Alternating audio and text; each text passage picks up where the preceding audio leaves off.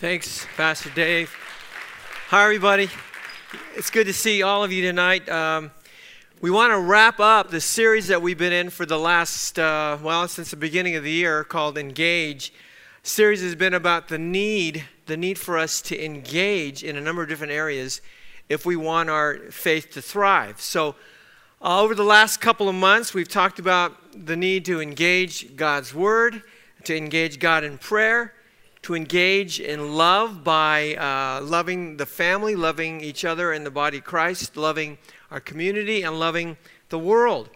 We were actually supposed to finish off the series last weekend, but then God brought to mind just one more area that I felt we needed to talk about, that we want to hit on today. So this isn't just about another area.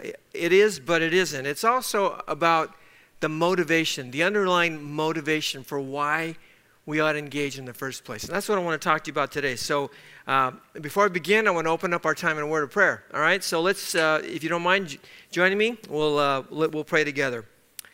Father, thank you so much, God, for this insightful series on what it is that you want your people to do. God, it's so easy just to, in this busy life that we have, just show up at church and leave and come back again and leave.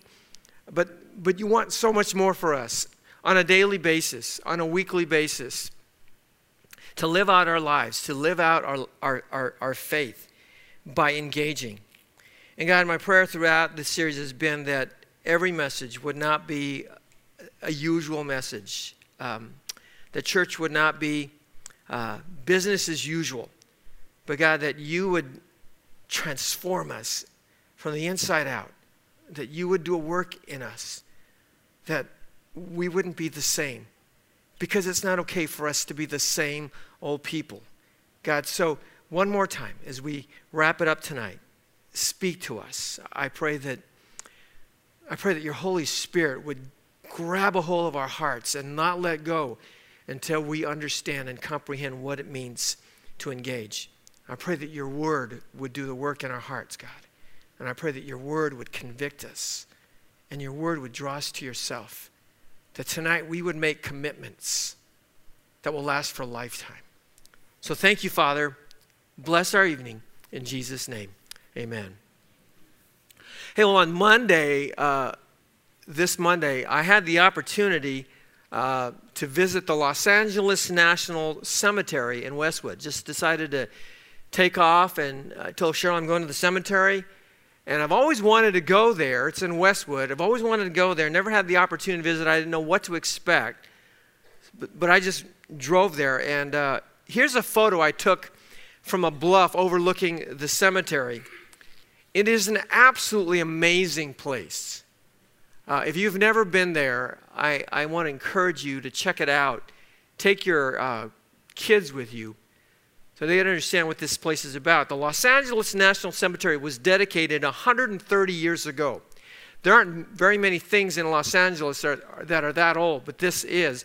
Dedicated on May the 22nd, 1889, it is one of 147 national cemeteries in the United States of America.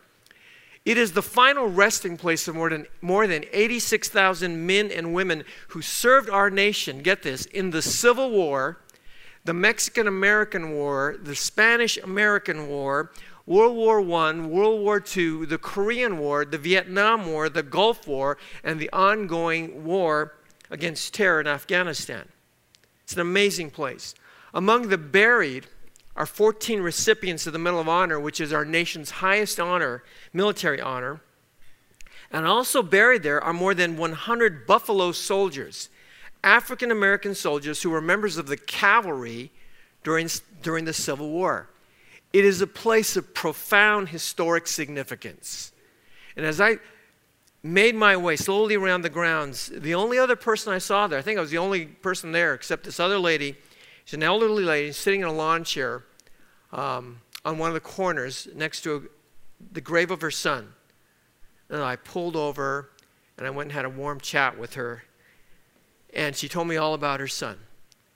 Well, I continued on my drive around these sacred grounds, these truly hallowed grounds. I spotted a headstone with an American flag and several items propped up against the headstone. And so I decided to stop and take a look to see what this was all about. And it was the marker of Staff Sergeant Joseph Francesco Carreri. This is him right here. Sergeant Joseph Francesco Carreri. He was a member of the Green Berets, former captain of the USC swim team and a Scholastic All-American in high school. Leaned up against his headstone was a stack of laminated photographs and an article that he had written about why he joined the Green Berets. And the article that he wrote was, again, laminated to protect it from the rain, and it was titled, "Why I Wish to Become a Green Beret." And it began with a quote by President John F. Kennedy, who said this, and I'm going to read this for you. You don't have to try to strain to read it, but it began, "In the long history of the world, only a few generations have been granted the role of defending freedom in its hour of maximal danger. I do not shrink from this responsibility. I welcome it." It's President John F. Kennedy. Now here's what Carreri wrote about why he wanted to join the Green Berets. When President Kennedy spoke these rousing words, challenging a generation of Americans to serve their nation in a time of imminent peril, the United States was embroiled in a worldwide defense of man's dignity against the barbarity that was Soviet communism. It is a challenge that continues to inspire a generation far removed from the baby boomers to whom Kennedy was speaking in 1961. But the inherent truth of his rhetoric is undeniable, especially when one reflects upon these horrific events of September the 11th, 2001. I've always possessed a deep love and gratitude to our country, and for as long as I can remember, it has been a dream of mine to serve the people of the United States as a member of their most elite fighting force. My goal through college had been to become a Navy SEAL, since I had been a competitive swimmer for 16 years, and felt that as much at home in the water as I do on the land. As I approached my graduation from the University of Southern California, I applied for a commission in the Navy, intending to pursue my mission of becoming a part of what I then perceived to be America's foremost fighting force. Unfortunately, a back injury I had sustained while attending USC earned me a permanent medical disqualification from all military service. And for a time, I believed my dream of serving this nation that I love so dearly would never come to fruition. After working as a corporate recruiter for nearly 2 years and watching the event in Afghanistan and Iraq unfold from behind the safety of my computer, I decided to appeal my medical disqualification. Using a family friend, I was able to present my case directly to Army Surgeon General James Peake, who, after reviewing my case, granted me the waiver I had been seeking for 2 years. Since the Army gave me the opportunity to serve in the armed forces, I did not attempt to become a SEAL, and instead began exploring my options in the Army. A close friend and teammate of mine from USC had joined the Army in May 2003 and encouraged me to do the same. On February the 3rd, 2004, I enlisted to become a part of what I now realize to be the greatest fighting organization in the history of warfare. The Green Berets offer all that I was looking for in a military unit. Their rich history, commitment to excellence, wholly unique mission statement, and placement at the forefront of America's war against fanatical Islam make the Army's Special Forces the ideal unit for my personality and aspirations. I've been blessed by God to be granted so precious an opportunity to serve the United States in such a glorious endeavor. When my children ask me what I did to avenge the assault of September 11th, I shall be able to look them in the eye without a hint of hesitation and respond that I answered the call of our nation. Instead of asking what America would do for me in this time of great peril, I ask myself what I must do for my country. The Green Berets present me with the only answer to so profound a question, and it is my great honor to be part of this hallowed group of men. That's what he wrote. And I wanted to read it to read the entirety to all of you because it was at his gravesite, which meant that it meant something to him. On October the 26th, 2007, Carreri was in the Philippines with the U.S. Army Special Forces to train government troops, Philippine government troops there, to fight Islamic militants in their own country in in the southern islands. After a grueling 11-hour scuba training mission at Lake Siet, Carreri grabbed a snorkel and flippers and jumped back into the lake to retrieve a USC medallion and a St. Christopher medal that had slipped off of his neck during the exercise.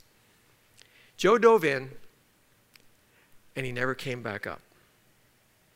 He died of what's called hypoxic blackout, or more commonly known, shallow water blackout, when a diver faints for lack of oxygen to the brain, and then the diver drowns.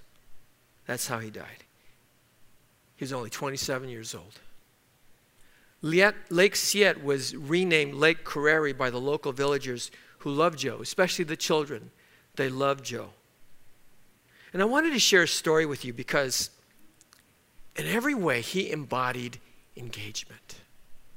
He exemplified engagement. And his life illustrates what I wanted to speak to you about today. Now, the situation that led to his engagement in the first place was war. It was war. It was 9/11 that triggered something in him, that he had to do something. He couldn't sit idly by and watch the events of Afghanistan and Iraq unfold while he was safe behind his computer, as he wrote. Church, we face a similar situation today. We are at war. And I don't mean that we're at war against terror or against North Korea or the Russians or the Chinese.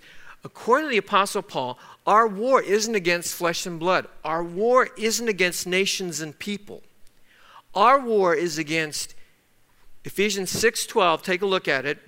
Our war is against the rulers, the authorities, and powers of darkness, and against the spiritual forces of wickedness. And by the way, if you received a Baywatch when you walked in, there's a sheet in there with all the verses listed there for you. You can look at the app, our South Bay app as well, or look at the screen. But our war, in other words, our war is against the devil. Our war is against the devil and all of his demonic horde. This is no joke. Last week, someone in our church asked me why there was so much anti-Semitism in the world today. She was heartbroken over the intense hatred of Jews, which we've been hearing a lot about lately in the news, and it's been ramping up everywhere, not just in the U.S., but all around the world. And I explained to her that anti-Semitism is as old as time, and the one who is behind it is the devil. The instigator of anti-Semitism is the devil. And what set the devil off was God's declaration in Deuteronomy 7:6 that the Jews were his chosen people. This is what set the devil off. For you are a people holy to the Lord your God. The Lord your God has chosen you to be a people for his treasured possession out of all the peoples who are on the face of the earth. It was this declaration that the Jews were God's people that set off a firestorm, that ignited a firestorm of fury directed at the Jews. And that's what Satan does. He goes after anyone or anything that God loves or God favors. When God declared that the Jews were his chosen people, that's all Satan needed to know. And he's been after them ever since. Same is true with Israel. The moment God announced in Genesis 15:18 that he was going to give his people their own land, the promised land, the devil has made every effort to keep the Jews out of their land. And when they got into the land, he's made every effort to get them out of the land. Made every attempt to expel them from the land. In fact, according to a study by the Archaeological Institute of America, which is not a religious organization by any means, in the last 4,000 years of human history, Jerusalem, which is the capital of Israel, has been completely destroyed twice. It has been besieged 23 times. It has been attacked 52 times. It has been captured and recaptured 44 times. And the ringleader behind it is the devil. And the devil is still at it. Just last year, this headline appeared in the UK's Express. World War III. Turkey's Erdogan calls for army of Islam to attack Israel on all sides. And the article went on to say that Recep Erdogan, who's the president of Turkey, has called for the formation of a 5.2 million man army to wipe out Israel. 5.2 million man army, and the article cited a report in Yeni Şafak, which is a Turkish newspaper, which is a mouthpiece for Erdogan, that said that they would use land, air, and naval bases to attack Israel. 500 tanks, 500 attack helicopters, 100 planes, 50 ships would be mobilized for this onslaught. In other words, it is Armageddon in the making. That's what we're seeing. And who's behind it? It's the devil. Same is true with the church. The moment that Jesus declared, I will build my church, and when the church came to fruition in Acts chapter 2, Satan has made every attempt to take the church down by introducing heresies into the church, by infiltrating it with false teachers, by splitting it, by persecuting it, by watering down its message, by bringing down pastors. The devil has held back nothing to attack the church. And here we are. We are under attack. We are at war. But I often wonder how aware we are that we are at war. I mean, how aware are you of the spiritual battle that is raging around you? How cognizant are you, child of God, that Satan hates you and he's going to do anything he can to take you down? How aware are you of that? My guess is many people are not that aware. I mean, we just go through life doing our thing. You wake up in the morning, you go to the bathroom, you take a shower, you eat the same old breakfast out of that same old tofu container. You make lunch, you get dressed, you go to school, or you take the kids to school, you go to work, you hit all this traffic and it frustrates you. You go to work and you eat lunch and you do your homework, or you go to all these meetings, you sit at your computer, you look at your phone, and then it's time to pick up the kids, and then you got to take them to soccer practice, and then you start wondering what you're going to make for dinner, and then it's time to go home, and you hit more traffic. You stop at the market, you get home, you got to cook. You're grouchy and tired, and the house is a mess, and you found out that the dog pooped on your carpet, and the toilet's leaking. You can't find the remote to turn on the news. You've got to do laundry. The kids are crying. You burn dinner, so you order Chinese, but you can't find your car keys to go get the Chinese. Then you realize you're out of gas. When you get home and you finally get some food into your stomach, you bathe the kids, you read to them, you're exhausted. You need a few minutes to veg out, so you fall asleep on the couch watching Tidying Up, and that would put me to sleep too. Or maybe if you have a moment, you go out with the guys and you have a few too many, and then you drive home buzzed, and when you get home, you thank God, you get on your knees and you thank Jesus that you made it home without getting arrested or hitting somebody. Or maybe your preferred form of self-medication is porn. And then the weekend comes. You're a Christian, you go to church, you drag the kids to church, you drive 10 minutes late, you toss in the obligatory offering, say hello to a few people, leave, grab lunch. They mess up your order, you head to Costco, you go home, do more laundry, Monday morning comes, and you do it all over again. That's life. And along the way, somewhere along the way, you might even pick up your Bible and read it. You might even say a prayer or two, and if you're really desperate, you might pray a lot. But who thinks about spiritual warfare during the week? My guess is a lot of what happens to us is because of spiritual warfare. And I think we should all think about it. We are at war. And there's a devil, there's a real devil out there who hates you. And he wants to take you down. And it's not a coincidence that the Apostle Paul wrote these letters that contain warfare language. There's warfare language. 1 Timothy 6:12. Let me just give you a few. 1 Timothy 6:12. Fight the good fight of the faith. 2 Corinthians 10:4. For the weapons of our warfare are not of the flesh, but have divine power to destroy strongholds. Ephesians 6:11. Put on the whole armor of God, that you may be able to stand against the schemes of the devil. 1 Timothy 1:18, this charge I entrust to you, Timothy, my child, in accordance with the prophecies previously made about you, that by them you may wage the good warfare. And 2 Timothy 2, verse 3 and 4, share in suffering as a good soldier of Christ Jesus. No soldier gets entangled in civilian pursuits, since his aim is to please the one who enlisted him. I mean, you read what Paul had to say, and it is clear. It is abundantly clear. We are at war, and we have a real devil. Your enemy is not your neighbor. Your enemy is not your ex-spouse. Your enemy is the devil, and he hates you.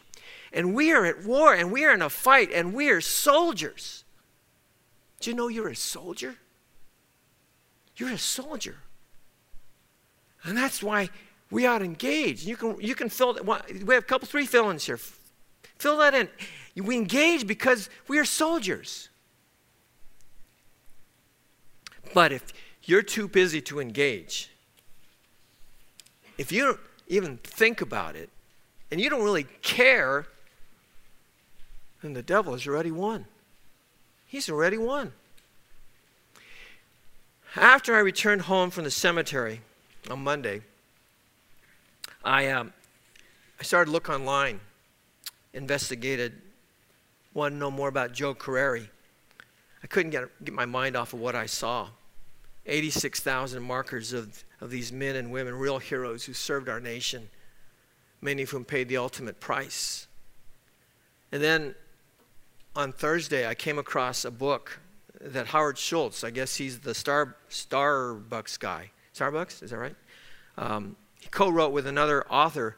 It was titled For Love of Country. It's this book right here. I heard about this book. And so they had it here at Barnes & Noble, so I went and picked it up. And on the cover it says that it's about veterans. This book is about veterans and what they can teach us about citizenship, heroism, and sacrifice. I started reading on Thursday night. I couldn't put it down. Two of the veterans that the authors wrote about were these two Marines right here, Lance Corporal Jordan Harder on the left and Lance Corporal Jonathan Yale on the right. Their story was told by Lieutenant General John Kelly in 2010. It was told to the Semper Fi Society in St. Louis by General John Kelly 4 days after Kelly lost his own son in Afghanistan. He lost his own son. Then he went to St. Louis and he told them the story about these two men. Now, rather than read his speech to you, powerful speech, I'd like for you to hear how broadcast journalist Sarah Cupp shared his speech with her audience. Watch the screen. In November of 2010, then Lieutenant General John Kelly recounted the heroic acts of two Marines, Corporal Jonathan Yale and Lance Corporal Jordan Harder, who died protecting their comrades from a suicide truck bomber in Ramadi, Iraq in 2008. General Kelly described the last 6 seconds of their lives. I want to bring you a part of that very powerful speech as a reminder of why it's so crucial that in those final moments we know exactly what happened.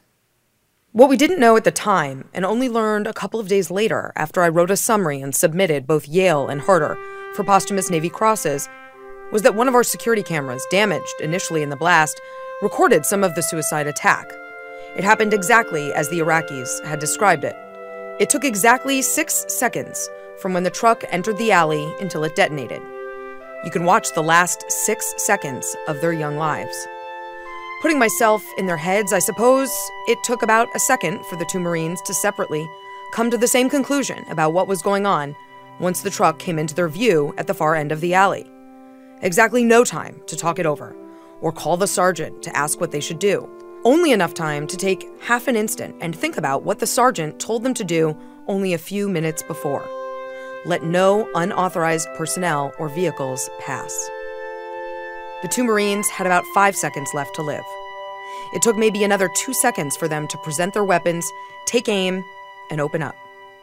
By this time, the truck was halfway through the barriers and gaining speed. The whole time, here, the recording shows a number of Iraqi police, some of whom had fired their AKs, now scattering like the normal and rational men they were, some running right past the Marines. They had 3 seconds left to live.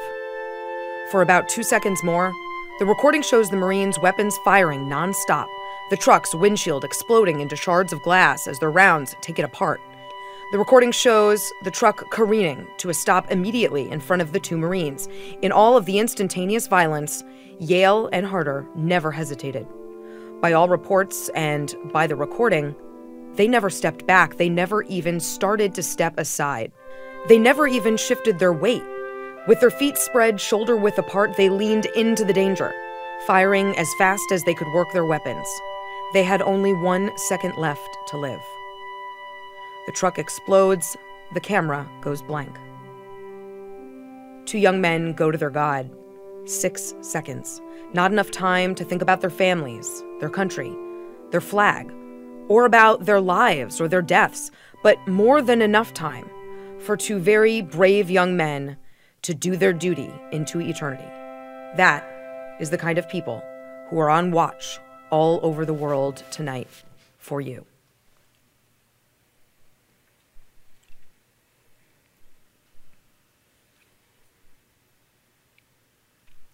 Harder was only 19 years old.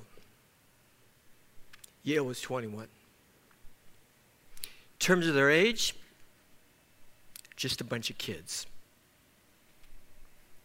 When that truck started barreling toward them, they could have run. That's what the Iraqi security guards did, and they lived. But they didn't run. They stood their ground, and they engaged.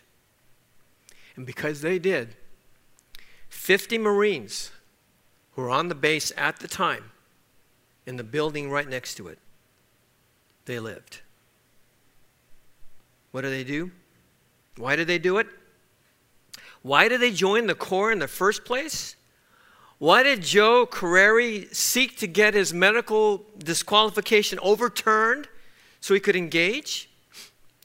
I think the title of Schultz's book says it all. For love of country. For love of freedom. For love of America. That's why they engaged. Now, let me tell you about a 4th soldier. His name was Joshua. He was close to 90 years old when Abraham died and Joshua became the leader of Israel. And it was Joshua's responsibility to take the Israelites into the promised land. And he did. 20 years have now passed. Joshua's at the end of his life. He is now about 110 years old. And for one final time, he summons the people of Israel together for one final meeting. His words are recorded for us in the final chapter of the book of Joshua, Joshua chapter 24. Turn there if you brought your Bible, Joshua 24. One of the verses that's most associated with Joshua is found in this chapter at the end of verse 15. It's probably a verse that you're all familiar with. And it says, "But as for me and my house, we will serve the Lord." You probably heard it. As for me and my house, we will serve the Lord. In fact, as you know, we've been doing some remodeling at the house, and when they tore down a bunch of these walls and started to put up new ones, my family decided to write a verse on the wall. And this was the verse we wrote. As for me and my house, we will serve the Lord. What a lot of Bible teachers won't tell you or don't tell you is the context for why Joshua said this. So let me give you the context, and then it will make sense. Joshua begins a chapter by recounting the faithfulness and the love of God toward his chosen people, the Jews. Here's what Joshua said starting in verse 1. Joshua gathered all the tribes of Israel to Shechem and summoned the elders, the heads, the judges, and the officers of Israel. And they presented themselves before God. And Joshua said to all the people, "Thus says the Lord, the God of Israel, long ago your fathers lived beyond the Euphrates, Terah, the father of Abraham, and Nahor, and they served other gods. And then I took your father Abraham from beyond the river, and led him through all the land of Canaan, and made his offspring many. And I gave him Isaac. And to Isaac I gave Jacob and Esau, and I gave Esau the hill country of Seir to possess, but Jacob and his children went down to Egypt. And I sent Moses and Aaron, and I plagued Egypt with what I did in the midst of it, and afterward I brought you out. Then I brought your fathers out of Egypt, and you came to the sea. And the Egyptians pursued your fathers with chariots and horsemen to the Red Sea. And when they cried to the Lord, he put darkness between you and the Egyptians and made the sea come upon them and cover them. And your eyes saw what I did in Egypt, and you lived in the wilderness a long time. And then I brought you to the land of the Amorites, who lived on the other side of the Jordan. And they fought with you, and I gave them into your hand. And you took possession of their land, and I destroyed them before you. Then Balak, the son of Zippor, and king of Moab, arose and fought against Israel. And he sent and invited Balaam, the son of Beor, to curse you. But I would not listen to Balaam. Instead, he blessed you, so I delivered you out of his hand. And you went over to the Jordan and came to Jericho, and the leaders of Jericho fought against you, and also the Amorites and the Perizzites and the Canaanites and the Hittites and the Girgashites and the Hivites and the Jebusites, and I gave them into your hand. And I sent the hornet before you, which drove them out before you, the two kings of the Amorites. It was not by your sword or by your bow. I gave you a land on which you had not labored, and cities that you had not built, and you dwell in them. You eat the fruit of the vineyards and olive orchards that you did not plant. Did you get that? Did you get that? Over and over and over again, even in spite of their own wicked hearts, Joshua spoke of how God took care of his people. He saved them out of Egypt. He parted the Red Sea. He vanquished their enemies. He promised to give them a home, and he did. He gave them food and water to drink. He guided them by day, and he guided them by night. He protected them. He delivered them. He performed miracles for them, one after the other. He blessed them. And by his actions, he demonstrated two things. First, he demonstrated that he was God. He was not a God made out of hands. He was not a God made out of gold. He was the one true living almighty God. And second, he repeatedly demonstrated by his actions that he loved his people, that he loved his children. And so here in the twilight of his life, Joshua recounted all that God did for his people. Kind of a history lesson. Here's what God did for his people. Why would he say this to them at the end of his life? He told them this, he reminded them of this, that it might inspire them and that it might motivate them to engage. See, this wasn't love of country stuff. This was love of God stuff. Love of God. That brings us to verse 14 and 15. Now therefore, the now therefore refers to everything that he just said. Now therefore, because of all that God has done, fear the Lord and serve him in sincerity and in faithfulness. Put away the gods your fathers served beyond the river and in Egypt, and serve the Lord. And if it is evil in your eyes to serve the Lord, choose this day whom you will serve, whether the gods your fathers served in the region beyond the river, or the gods of the Amorites in whose land you dwell. But as for me and my house, we will serve the Lord. That's the context. Joshua said that because of God's immense love for them, because of all that he did for them, over all those hundreds of years, they should serve the Lord.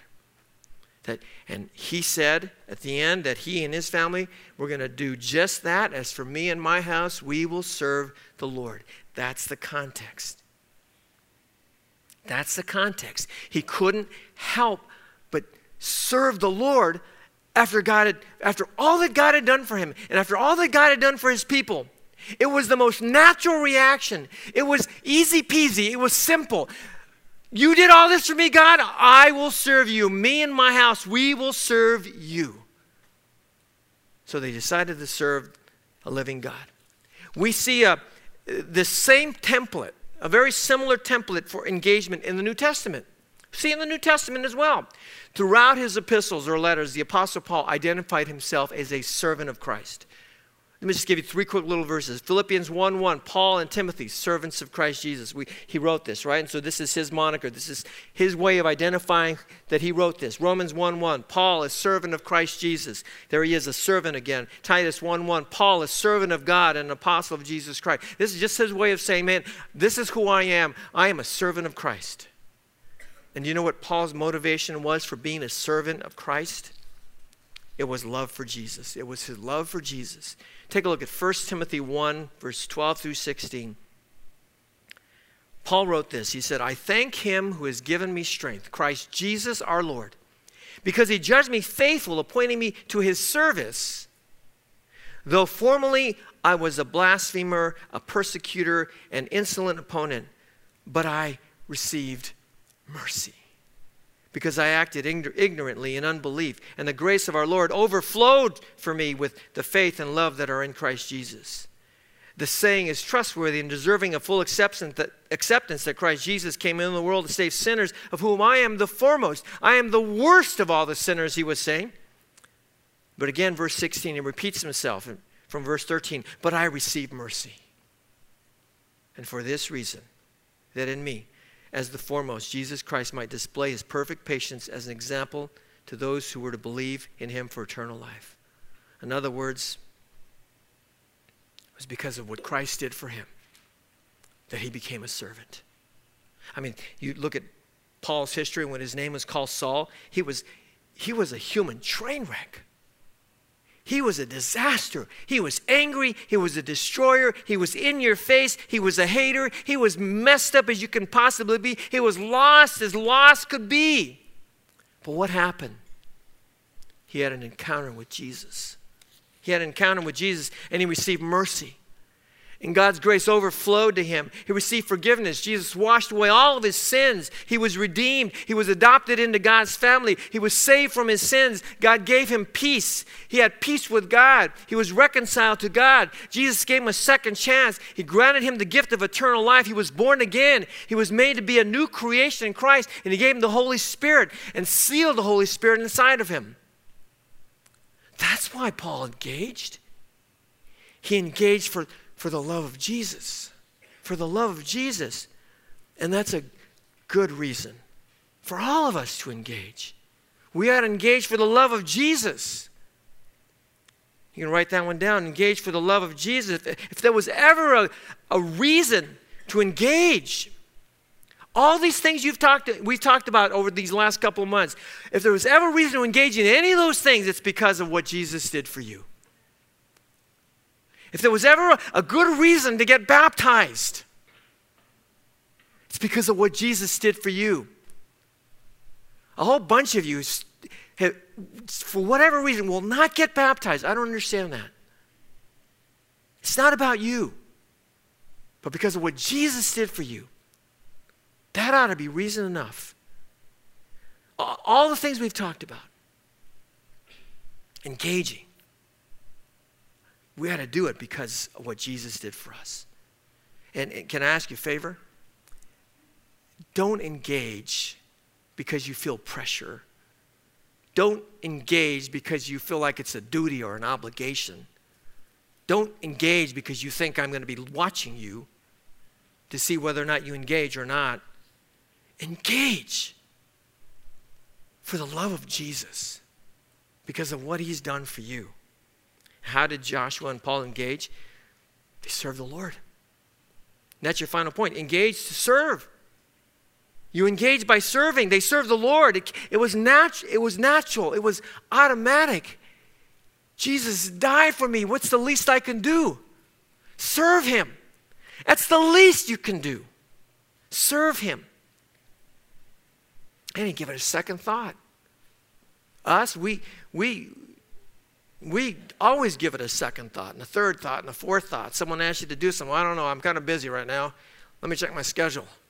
All right. Let me make sure it doesn't. What's it going to take? What's the time commitment involved? Is it going to cost me any money? Well, we're concerned about all these things because we're so busy. When Joe Carreri received a medical disqualification to serve in the armed forces, he was beside himself. He was beside himself because he had to serve. He just had to serve. This was his country. He had to give back. He had to do something. Let me ask you something. Is that your attitude about the Lord? That you just have to serve him. You just got to give back. You just got to do something because of what he's done for you. I hope it is. I hope, I talked about this a couple weeks ago, I would hope that we would even be willing to lay down our lives in service to Christ because he died for us. You know, I read that, it was in Schultz's book, I read that since 9/11, less than 1% of the population of the United States, less than 1% has served in the military. Less than 1%.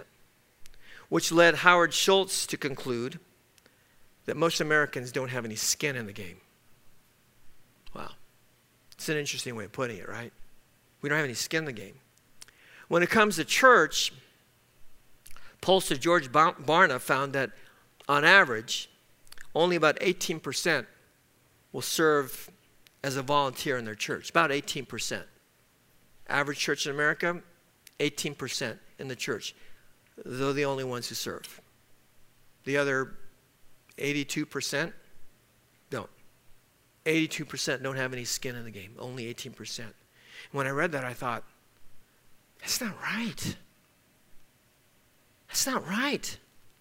How can only 18% of Christ followers be engaged in serving the one who died on a cross for their sins?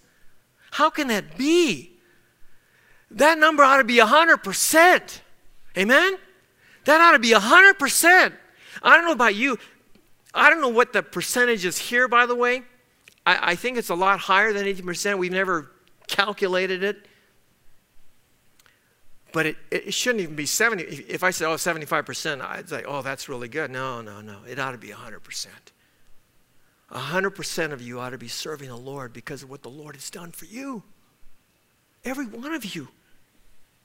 My prayer is that every one of you will serve for the love of Jesus. These guys serve for the love of country. We serve for the love of Jesus. And if you want to know how to serve, there's a flyer in your Baywatch with a list of some of the places you can serve. But I hope you won't limit it to just that. I hope becoming a servant and being a servant will be a lifestyle and a mindset and an attitude that wherever you go, whatever you do, you got that white towel draped around your arm because you're a servant. I pray that Christ-like servanthood will be a way of life for everyone in this church. Because we're at war. And you're soldiers. For the love of Jesus. Serve. Let's pray.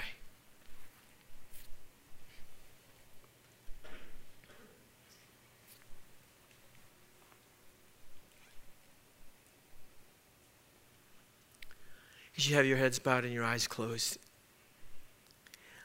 I just want to say one thing.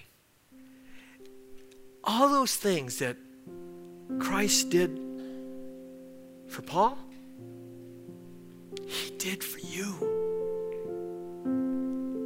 He died on the cross to redeem you, to forgive you, and to wash away all your sins, and to reconcile you, and to give you the peace of God, to give you the Holy Spirit, to give you the gift of eternal life, to allow you to be born again, to be a new creation, to save you. I mean, all those things and so much more Christ did by dying on the cross for your sins. And if you're here today, and if you have never acknowledged who he was and what he did, don't leave. Don't leave today without first saying, Jesus, thank you. Jesus, thank you for dying on the cross for my sins. Thank you for all that you did for me. I owe you my life. And I pray that that would be all of our prayers, that we would all say,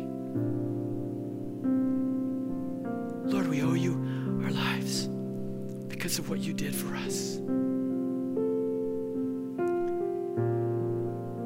Change me, that I'll not be the same anymore, that I won't leave here the same, and I go back to the same old routine.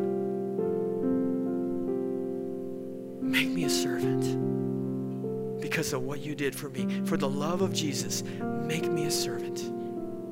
Show me where and how.